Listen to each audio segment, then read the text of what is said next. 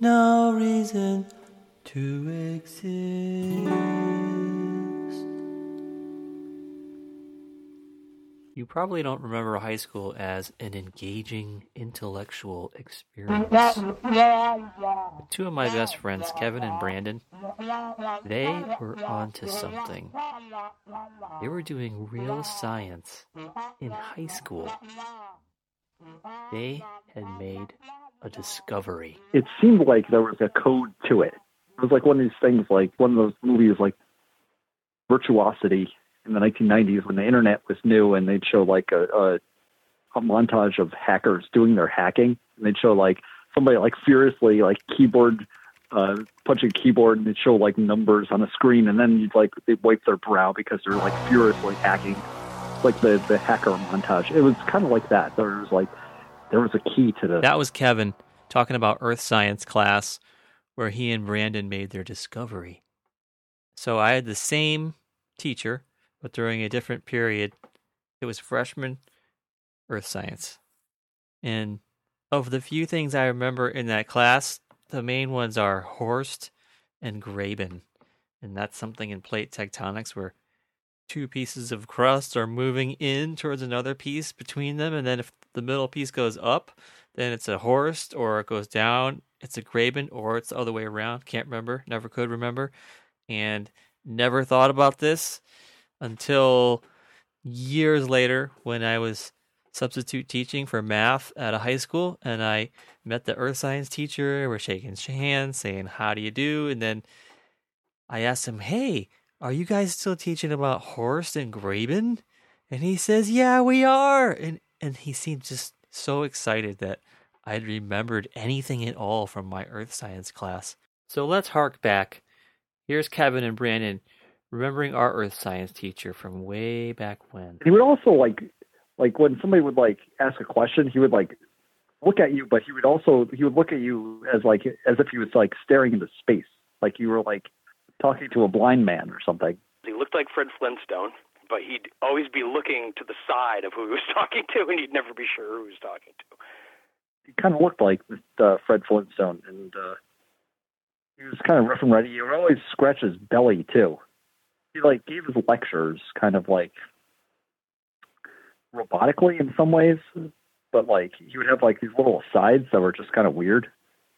I mean, they weren't inappropriate, but they were just like kind of like, I don't know. Brandon probably remembers them because he has amazing recall at this, but like karst topography. And then there were certain phrases he would say all the time, like karst topography. I had forgotten about karst topography. A landscape that is characterized by numerous caves, sinkholes, fissures, and underground streams. High school was 6 hours a day of that. Just Horsts and Grabens and karst topography. And you had to sit there and sit still and copy all this into your notebook all day long. Do you really remember what that was like? In 1930, the Republican-controlled House of Representatives, in an effort to alleviate the effects of the Great Depression, passed the tariff bill, the Hawley-Smoot Tariff Act, which raised tariffs in an effort to collect more revenue for the federal government. Did it work? Anyone know the effects? It did not work, and the United States sank deeper into the Great Depression. Did that clip seem a little long? Did you start to get bored? Because that was about 40 seconds. And a typical day of high school is 20,000 seconds. So multiply that clip by 500.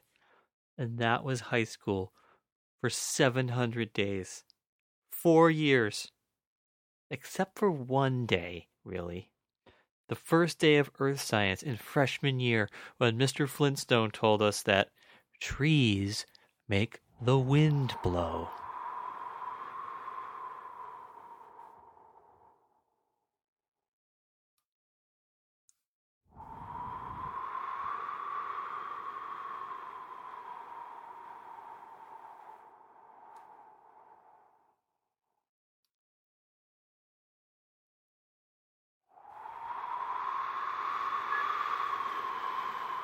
he starts this whole thing about look outside. Now you see the trees moving, and in a couple seconds you will feel a breeze.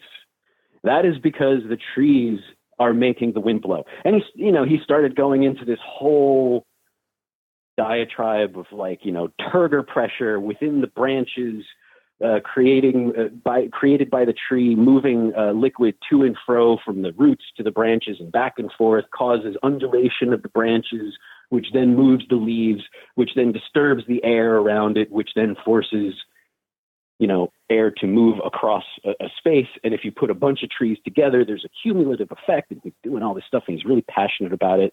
And the people to the left side of the bell curve are sitting there nodding their heads and going, I never thought about it that way.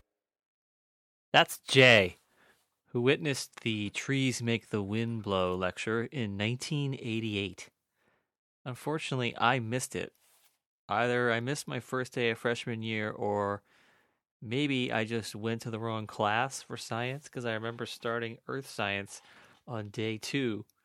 And the teacher he's kind of laying into us about the trees thing. Yesterday I had you guys all believing trees make the wind blow. Come on now, be critical thinkers. And I wondered, if I was in class yesterday, would I have believed this? While I was doing research for this podcast, I found a review of that teacher on a rating site, and the review's from 2004. A kid gave him 3.5 out of 5 stars and said, he was a good guy. Funny. Trees make the wind blow. 2 exclamation points at the end there. So trees have been making the wind blow at least from 1988 to 2004. So that was that teacher's signature piece. But it was also pretty much the only time we heard anything about being critical thinkers. And earth science class was just like the others. A horst is a raised, elongated, block of the earth's crust lying between anyone, and we just sat there quietly, writing it all down in our notebooks, and so it went.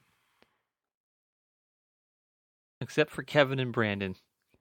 Right here in the middle of this mind-numbing environment, they were scanning, watching, collecting their own data, making discoveries. How was this data recorded, and by whom, and where was it kept? What did it look like?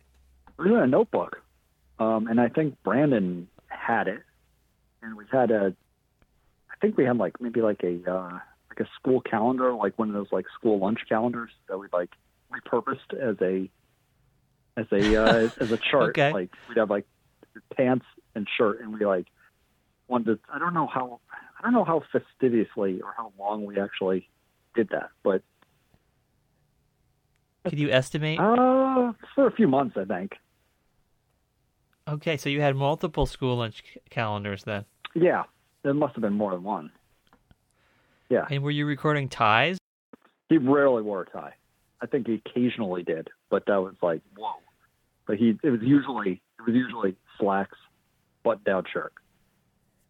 And so Brandon kept it in a notebook. Yes. Maybe it was the geography notebook, or in his bag or something. I would, yeah, yeah. It was something like that. It was there was that, and I remember the bright blue pants was one of the pants he had, and there was a pink shirt. Were you guys excited? Like, hey, it's a bright blue pants day. Well, let's say we're more excited than we ordinarily would have been. It did bring a smidgen of excitement to our dull teenage lives. Jay remembered those pants fondly as well.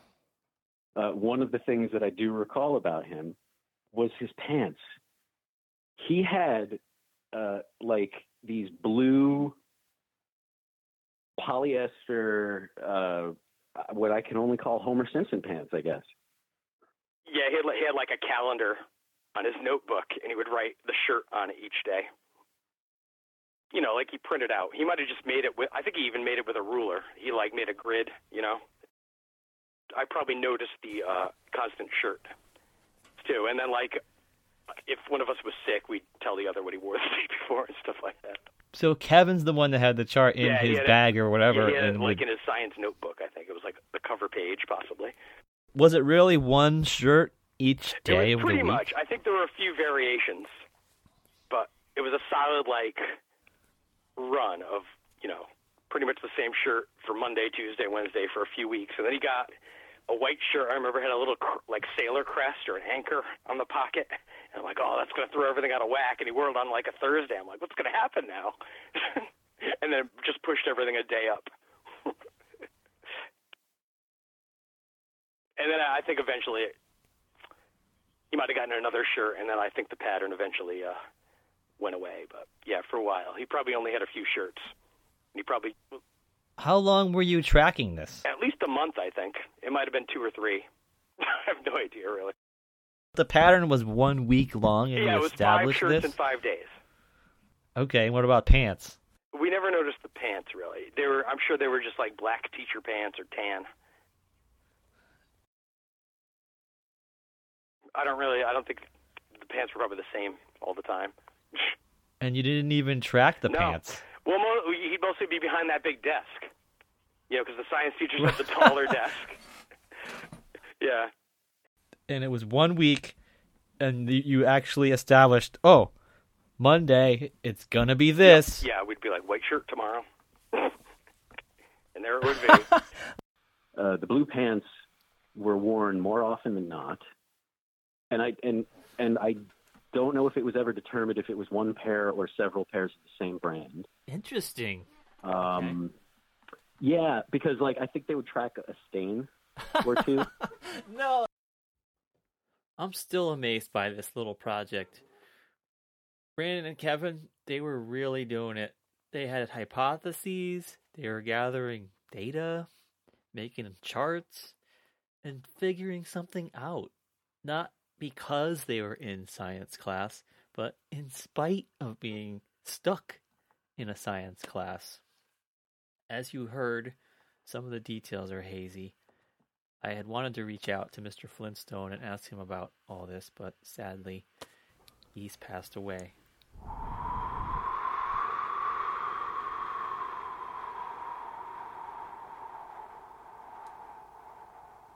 But I did talk to his niece. She is also a school teacher. I have actually thought in the past, did I wear that last Monday when it is a new Monday? So I have thought about that. And do you know any other teachers that think about this? I actually have a friend who picks out, I have a friend who picks out her outfits every Sunday night for the entire week. And then she's recorded what she's worn. So she doesn't repeat it the next week. So any repeat would be 2 weeks away. Some friends of mine kept notes on what he wore for a few months. Okay. Well, wasn't it button downs mostly? And they claim that he had a pattern. Oh. So like Monday blue shirt, Tuesday pink shirt, etc. It is a possibility. Mr. Flintstone taught high school science for 34 years. That's more years than the number of days I taught high school. I think back to those days, just standing in front of the class, and thanks to Kevin and Brandon, I bought like 20 additional shirts before I started the job. And those days were so long. I was watching the clock more than the kids. And I can't even imagine each of those days stretching into an entire year. I could not have done that. I would not have lasted. I'm no Mr. Flintstone. If you teach high school that long, you should get to live forever. And maybe you do.